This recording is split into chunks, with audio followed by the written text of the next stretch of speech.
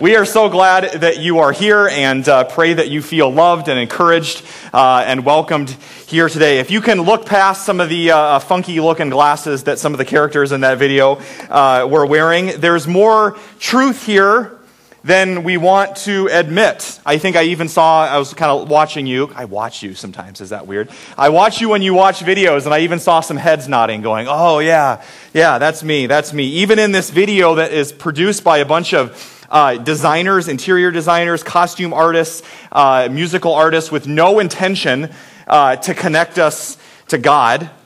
Something inside of us, I think, when we hear those phrases about busyness and stress and the pace of our lives, something inside of us admits there's on to something deeper that resonates with every single one of us, that applies to all of us.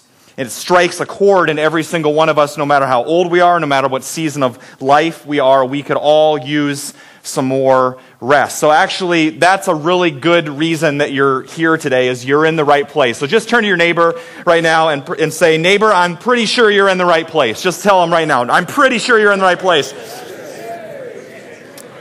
Pretty sure. Do you notice that life just keeps getting faster and faster?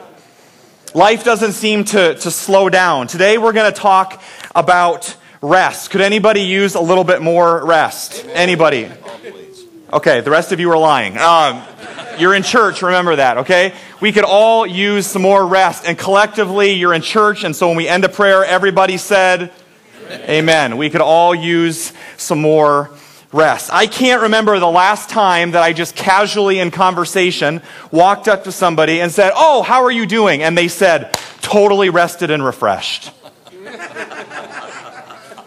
You don't hear that very often, do you? Often you hear, I'm exhausted. I'm overwhelmed. I'm stressed out. It's been a busy week. How are you? Busy. And that's normally what we hear. Some of us could use rest today because you came here today and your relationships are full of stress. Maybe you are stressed out or weary from things in your marriage, from a dating relationship, other relationships that are full of stress, maybe a crazy family member, a boss, or a coworker. Some of us have financial stress these days. Others of you today probably feel alone or isolated or overwhelmed. If you have young children, like myself, you are longing for rest. A 20-minute nap sounds amazing, doesn't it? I have joined the I have preached with slobber on my collar club as well, because the kids, they never seem to need you when it's convenient for you. It's always when it's totally inconvenient that they need you the most. And if you're a parent of young children today, you know it seems like they're always needing more and more and more. And maybe you need rest physically, but maybe it's emotionally as well. Maybe you can't seem to get off of the treadmill that work has had you on recently, and they're demanding more and more and more of you. We could all use some rest. We long for it. Now, I'll be completely honest with you and say the two most common things that I hear people say in just everyday normal conversation, but also in counseling and in pre-marriage counseling and working with couples after they're married and working through things, and just talking to people in general, in groups and small groups, things I hear. There's two things that I hear most of all. Guaranteed. Number one, I am busy, I am tired, and I'm stressed. And number two, how can I experience Jesus in a deeper way? I hear those two things a lot. I am so tired, I am so busy, I'm so stressed, and I would love to go deeper in my relationship with God. I haven't met somebody that doesn't want to go deeper in their relationship with God. And beyond ironic, I think those two things speak directly to our problem. They could not be more related. Christian author Morton Kelsey writes this. This is pretty incredible. Listen to this. He says, the most potentially destructive issue of spiritual growth is not alcohol, it's not immorality, nor is it drugs.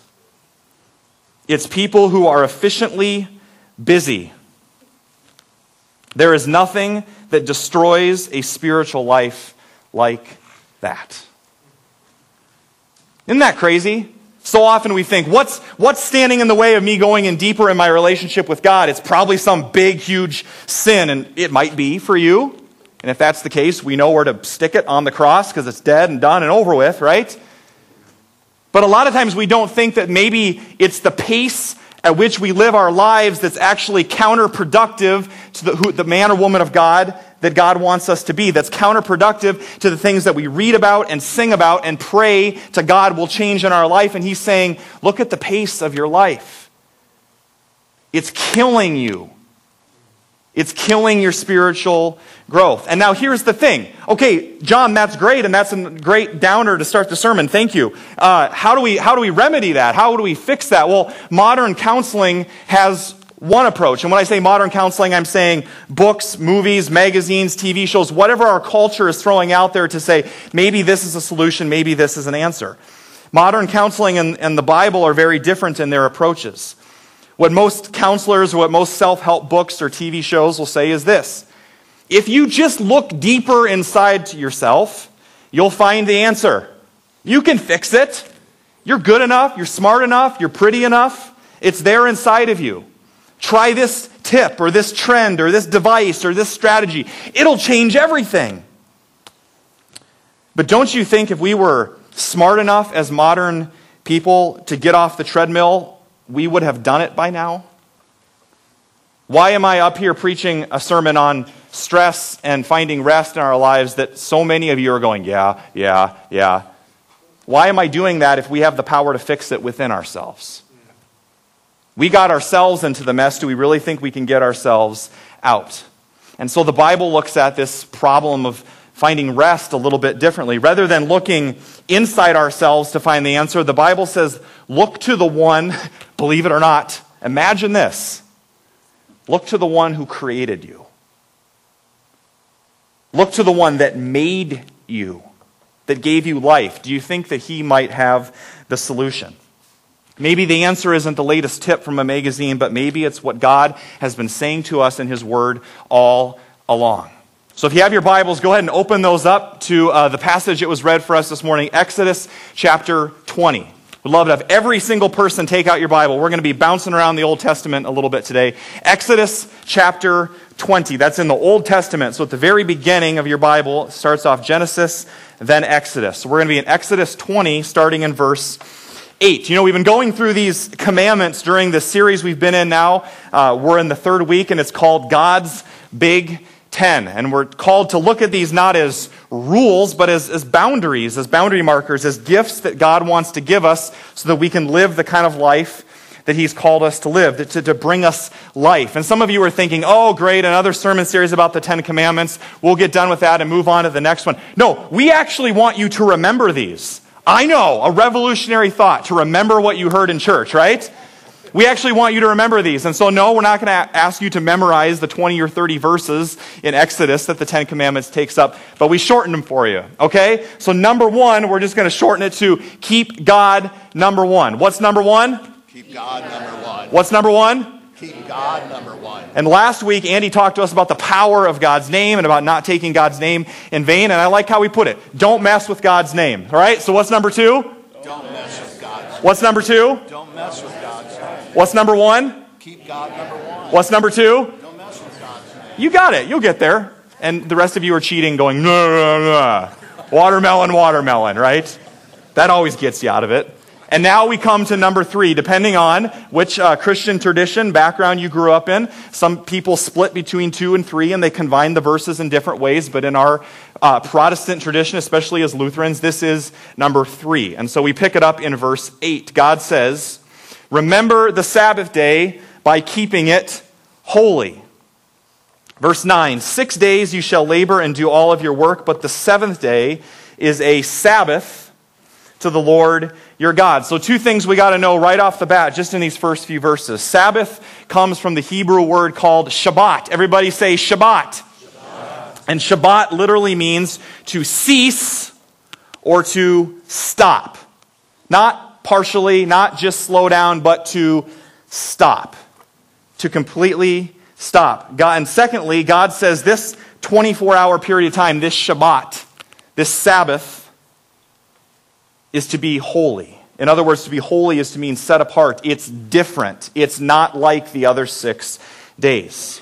That you would Sabbath or stop from your normal rhythm of life and rest. And if you think about it, the first thing declared holy, we use that word a lot in Scripture, the first thing declared holy in the entire Bible is time. Isn't that interesting? Maybe that's how much God thinks of it. Some scholars, some certain denominations will get all hung up on the day or this 24-hour period and which day, should it be Saturday or Sunday or whatever day it is for you. And then Jesus comes in later on and sets us straight and says, no. Sabbath was made for the man. Sabbath was made for humans, not humans for the Sabbath. So let's keep it straight. It's a gift. We don't debate it. You don't debate a gift that you receive. You just receive it. Do you remember growing up and you really didn't want to go to school and you really wanted to sleep in and you got up and your parents are down and they're watching the news and the ticker's going across the bottom of the screen, or maybe you called up the number at the bank like I did growing up, right, to get the automated thing to see if you have school. And for me it said, no school at Roland Story today. Woo! It's a snow day! That's what a Sabbath is. And you get one from God every single week. Do you remember that as a child? No school today. Oh man, the opportunities are endless. What am I going to do? It's like a free day. I can do whatever I want. That's a Sabbath. That's a Sabbath. It's a free snow day. Some of you will just say, I don't really need a full day, 24 hours. I'm really busy. I got a lot to do. It's really going to get me behind. I think I'll just take maybe a half day, or how about 3 hours? That's a break or an extended lunch break, not a Sabbath.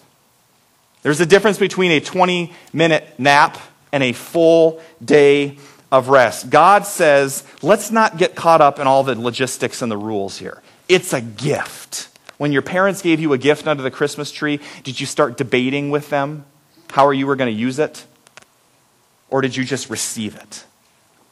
God says it's a gift, so receive it. And the day may vary that you take your Sabbath, but the length is where we see God's heart. I just want to give you something that you so desperately need, is what God says to us. So most of us would probably say, in relation to all the other commandments, I'm down with all of that, John. I mean, I don't, stealing, murder, adultery. I think I see why those are commandments, right? Those are big, bad, hairy deals. We don't want to mess with those things, right? But the Sabbath, take a rest. That's out of the 10, if I was going to throw one away, it's probably the Sabbath, because nobody will really notice. If I kill somebody, somebody's going to notice, right? But if I don't take a Sabbath, right? Go a couple weeks, couple months, couple years. Nobody really noticed I don't take a Sabbath. It's really not that big of a deal. And what we do in our culture is with this command from God is we kind of wink at it. John, seriously, welcome to 2014, right?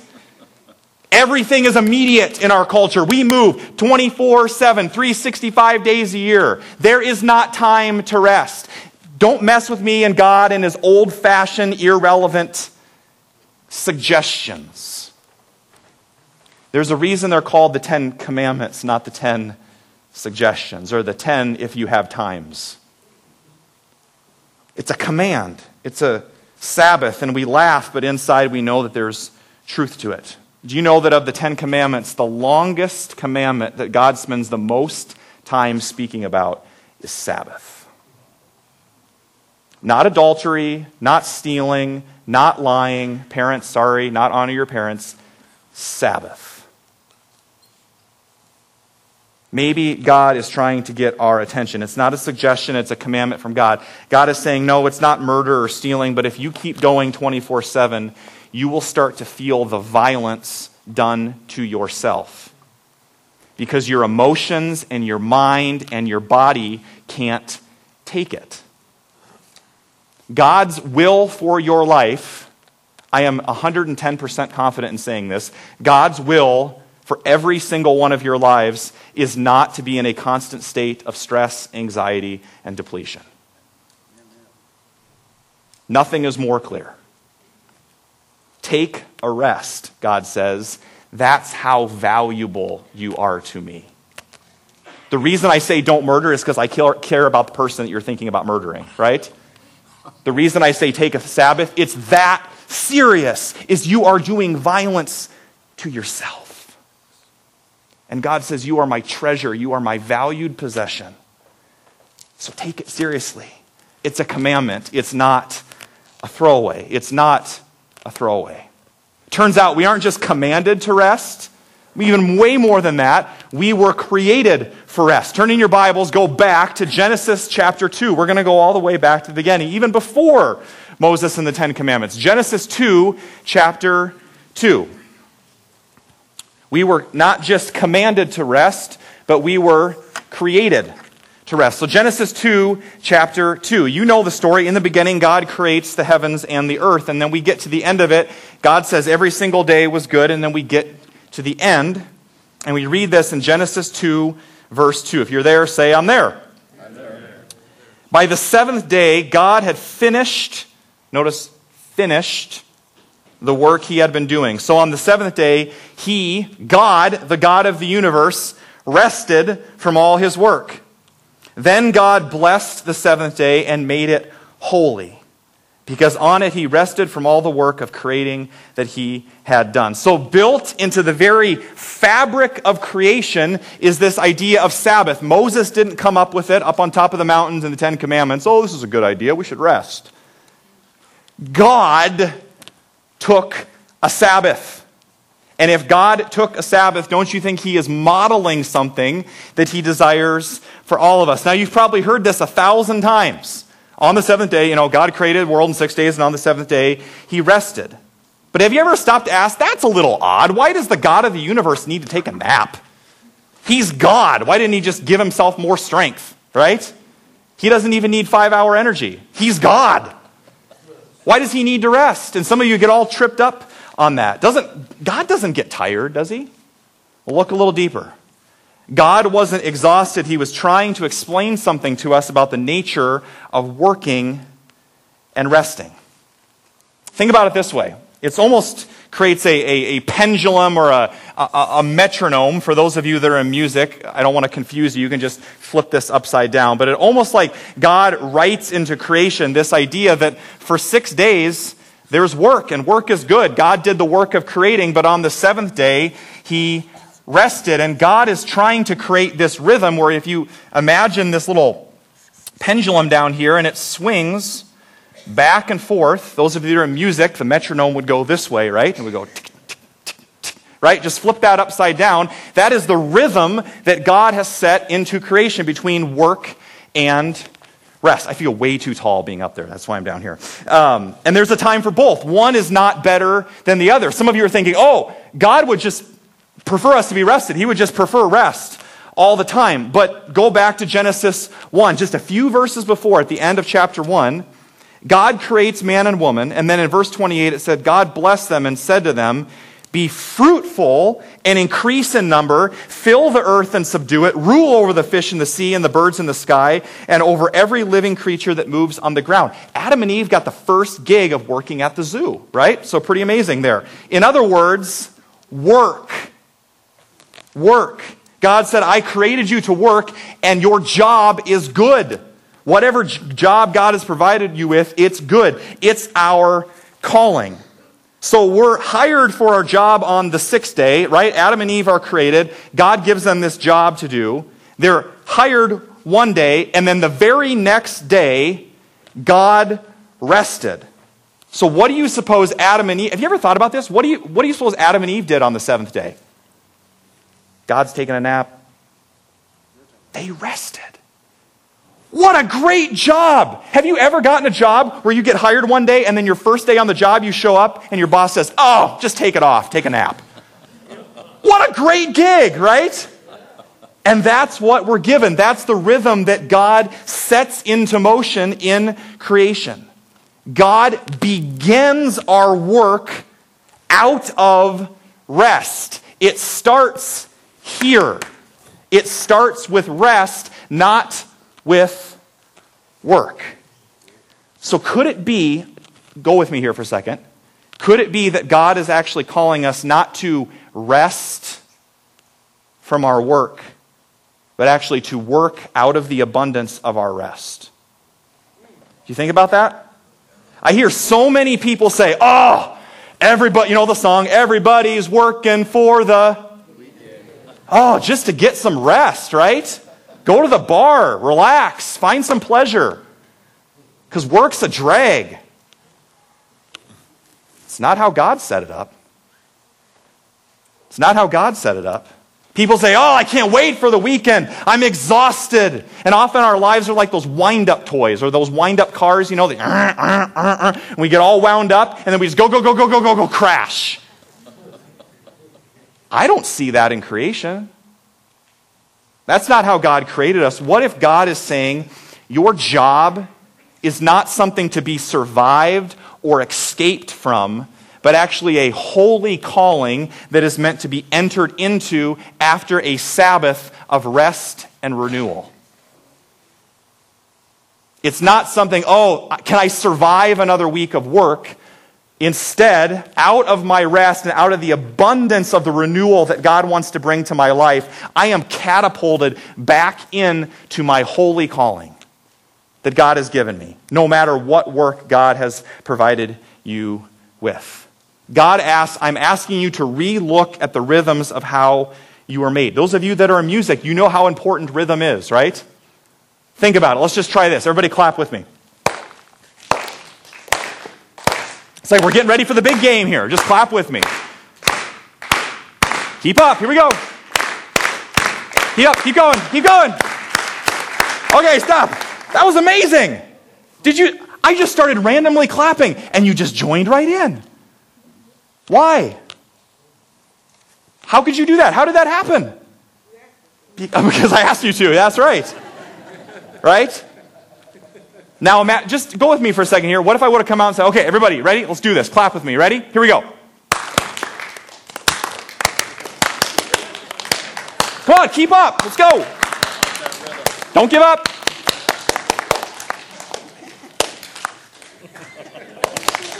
Some of you are really trying. Dang it! Don't frustrate yourself. This is an anti-stress sermon, okay? Why could you do the first time but not the second time? First one had a rhythm. First one had a rhythm. First one had a rhythm. Musicians know that.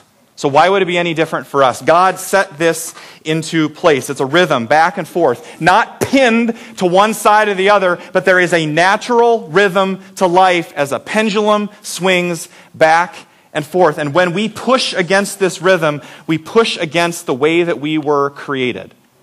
No wonder we feel exhausted. Oh, I think I only got 6 hours instead of 8 hours of sleep. No, you've been pinning that side of the pendulum to the work side of it the entire week. Maybe that's why you're exhausted.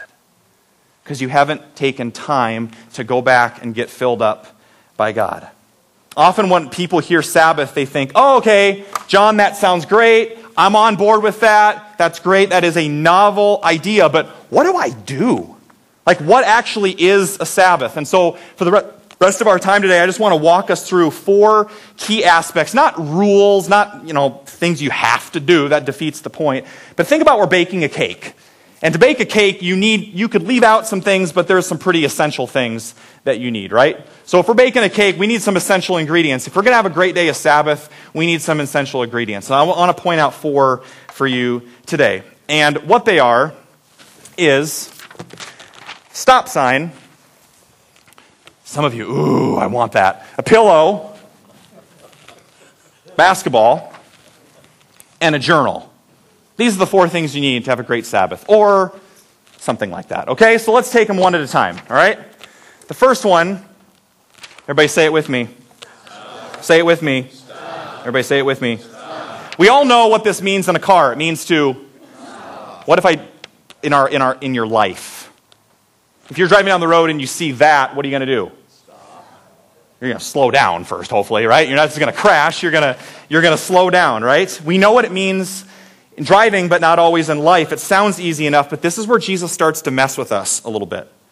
Jesus is standing here today with his hands open to you, and he says, come to me to find rest. And I think before we go any further, we just have to ask, and I want to ask you, do you even care about that invitation?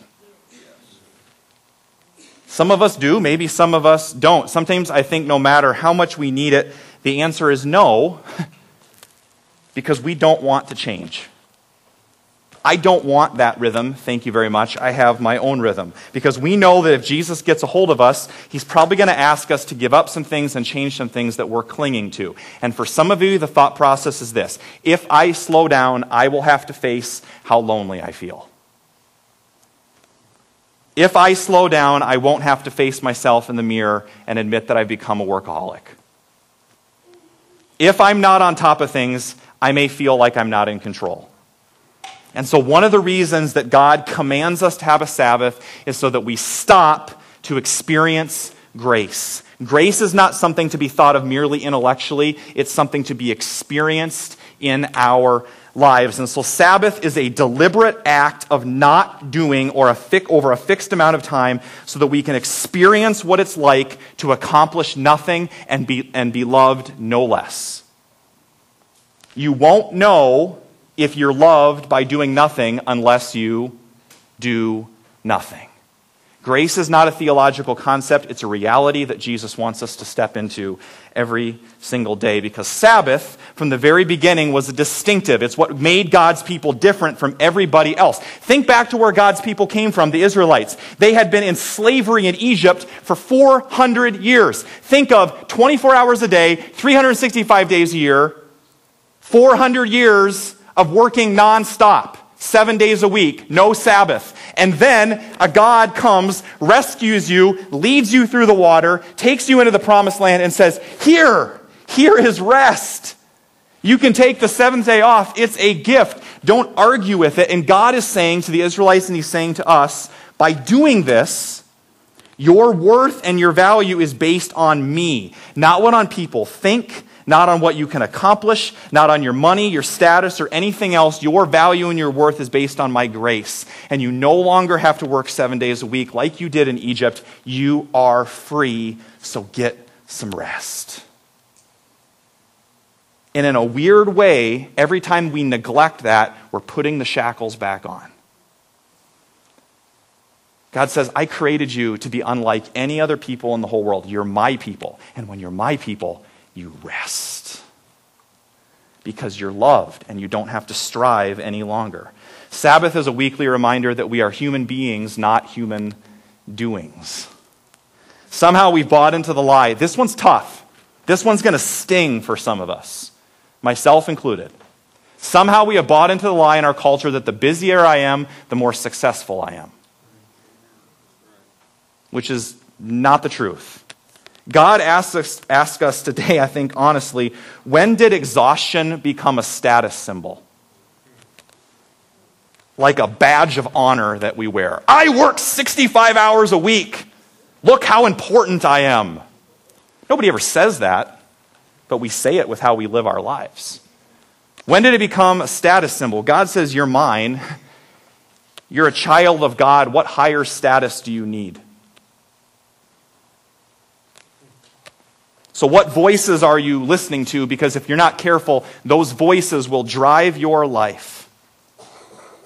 Sabbath is an experience that I am deeply loved by God and I'm not doing anything. Because here's the thing. In the end, Sabbath cuts to the core of our lives and we're forced to ask the question, can I trust God enough to stop? That he will actually take care of me? Or do I have to be the one playing God? The core spiritual issue here is trust. Can I surrender to the rhythm that God created me for? Not as suggesting to me, but created me for. And I'm right here with you. I am struggling with this. This is difficult for me. That's why I'm preaching, because I need to hear it myself. So we stop. That's the first thing, but we also rest. Does anybody need one of these? So, yeah, exactly. This one's not very good. It's kind of a worthless pillow. But when we hear this, when you hear rest and you hear Sabbath, most people just think of sleep. And for some of you, that is the truth. Getting adequate sleep is the very gift that God wants to give some of you. There's all sorts of stats about sleep. I'll just give you one. Do you know that 50 to 70 million Americans have some sort of sleep problem? That's a lot. That's too much. Some of us are exhausted, and worse yet, we think it's normal. We think it's normal to get 4 to 5 hours of sleep a night. For some of us, a good night's sleep, hear me say this. For some of you, a good night's sleep might be the holiest thing you do this week. Oh, it doesn't sound spiritual enough, Pastor. Your body is a temple of the Holy Spirit. And if you kick it to the curb every week, what does that say about the God that made you? It's a gift. Put your head on the pillow and get some sleep. For some of us, the hardest thing to do, to give a rest, is not our bodies, if we're honest. It's this, isn't it? Because smartphones have become so normal, and I'm just as guilty of this as anybody. We get so wrapped up in it, we don't realize what we look like on a weekly basis. And worse yet, what this is doing to the people around us. And so it's important that we have an outside perspective. Take a look at this quick video and see if you're convicted like me. Oh, I'm sorry. It's addicting, isn't it? It's addicting. Dr. Richard Swenson is a well-known Christian psychologist and doctor, and he says, you want to give somebody a great gift this year? He says, the gift we most need would be a phoneless cord.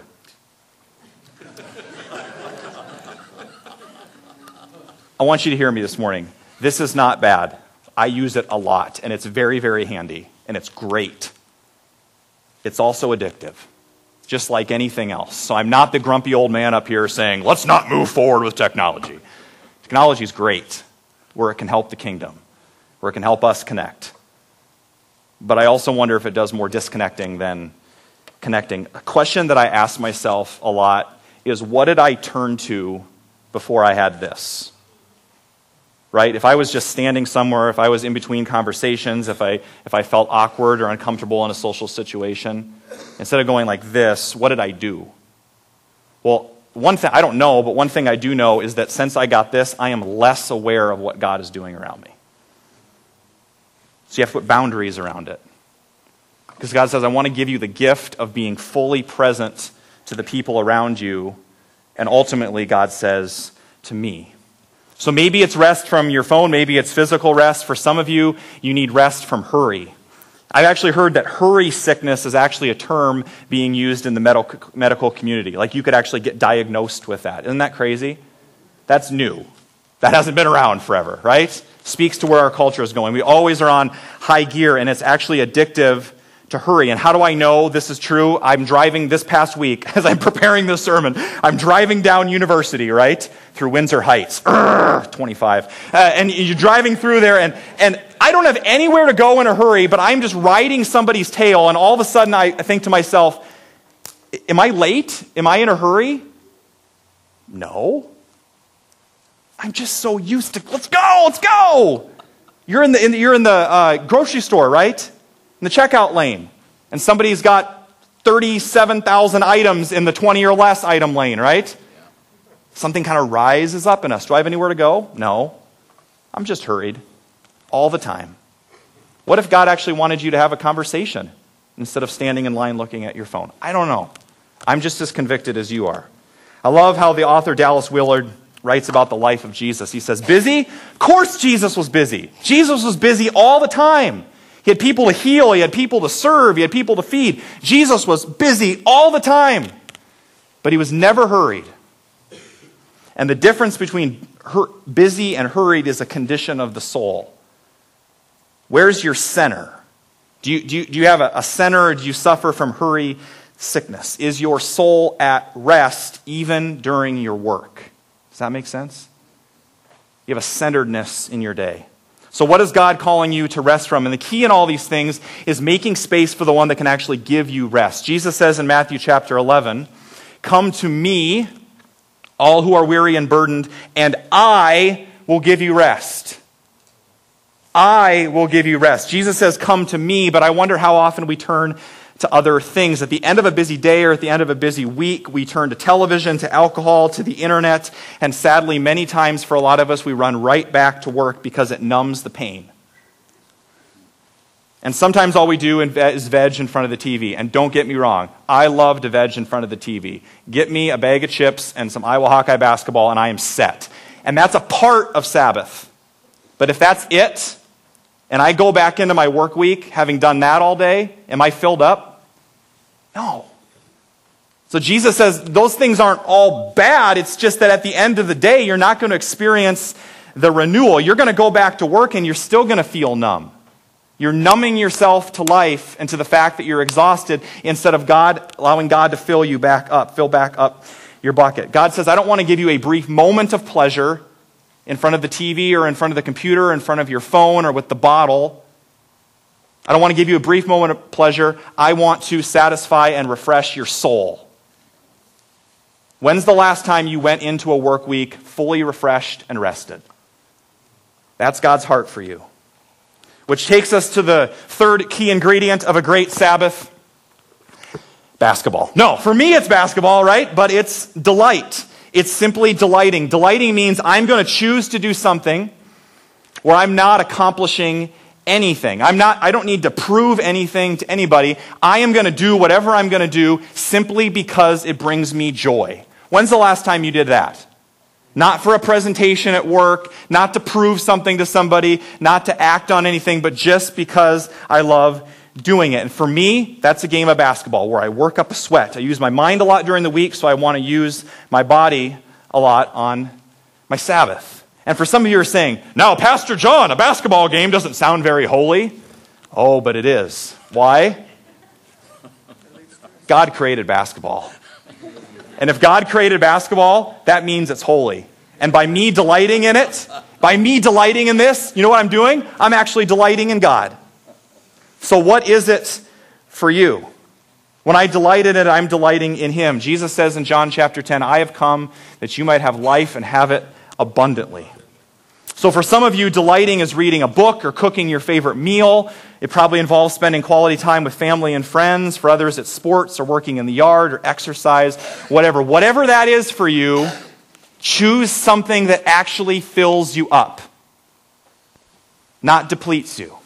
What fills you up? Which leads to the final key ingredient of a great Sabbath, and that is simply contemplation. Contemplation. Now, when I say that, some of you are like, sounds boring. John, I'm not a monk, for pity's sakes, right? Here's what contemplation is. It's simply taking time to be with God. In a culture that's always moving, we're always thinking ahead to the next urgent thing. Instead, God invites us to think back once in a while. To remember who we are and to remember who He is. To remember who God is and what He's done. Back in high school, I started journaling. Like every day. And my high school buddies thought, well, let's be honest. They made fun of me. A lot. Preacher boy, not preacher boy, but pastor's kid's got his little diary there. What's in your diary?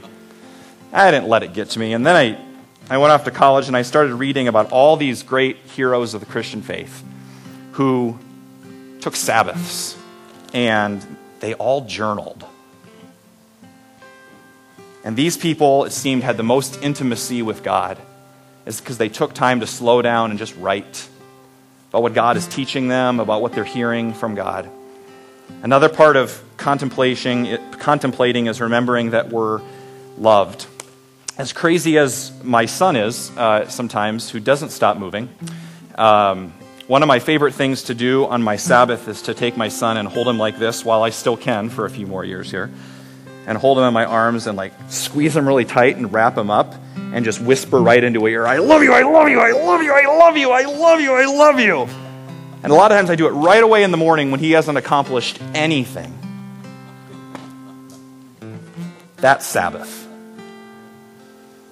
Letting God whisper into your ear, I love you, I love you, I love you, I love you, and you haven't done anything today. So here's my challenge to us this morning. What if we actually took God up on His offer? What do you think would happen if we actually followed this command? It might be uncomfortable. It might be scary to stop or to let go. It might be the biggest barrier in your relationship with God. Living in God's rhythm might just be the lifeline that you've been looking for. Got a couple volunteers that are going to bring up my final prop. It's prop day today. I wanted to give you a visual of what Jesus is offering to us today. There's these stories about used to be 100, 150 years ago here in the Midwest when they had a big blizzard similar to the snowpocalypse that we had this last week. Glad you're all safe. And what they would do is they'd have to go out to their barn to make sure that the animals are okay and that they're not freezing to death. And so they would tie a rope to the front porch, and then they would tie the rope to the barn. And they would go out, and a lot of people would die because they couldn't see to get back from the barn to the house. And so they would tie this rope. And in the midst of the blizzard, in the midst of the chaos, when they couldn't see anything, they knew that if they were hanging on to the rope, they would get home and they would find their destination. Jesus is saying to you today, in the midst of a non-stop 365, 24/7, 7 days a week culture, I am that rope. And you can choose to ignore it and live your life exhausted, overwhelmed, and burned out. Or Jesus says you can come to me and take hold of the life and take hold of the rhythm that you were created for. What does it look like for you today to take hold of that rope? We're not just going to talk about it. I actually want you to do it this week. For just a second, take out that card that was in your bulletin today that says Sabbath card. Thanks, guys. Sabbath card. Should be in there. And it lists those 4 areas. And you don't need to do it right now, because we're going to worship. But what I want you to do, and my challenge to you this week, on the top of that card, I want you to write down what day you're going to take a Sabbath this week. Not, I'll get to it. I'll get to it when things slow down at work. I'll get to it when the kids are out of the house. I'll get to it when I'm serious about my faith. When is that day going to come? If not this week. So let's not just talk about it, let's do it. And I want to challenge you to do, when you go home, either today or tomorrow, don't wait. Write something in each one of those 4 things. What am I going to stop? What am I going to rest from? What am I going to delight in? And what's God calling me to contemplate? Take God up on his offer. Let's not just talk about it. Let's do it. And so we sang this song earlier called Hungry, and some of you are familiar with it. I think the lyrics are just perfect for today. There's one of the verses says this: broken, I run to you, for your arms are open wide. I am weary, but I know that your touch restores my life. And some of you are sitting here this morning saying, that's me. That's me. And Jesus is saying, well, then here I am. You hungry? You hungry to go deeper in your walk with God? Are you hungry for a new rhythm to life? Jesus says, come to me. Come to me. Let's stand and let's sing and let's worship him together and be fully present with God.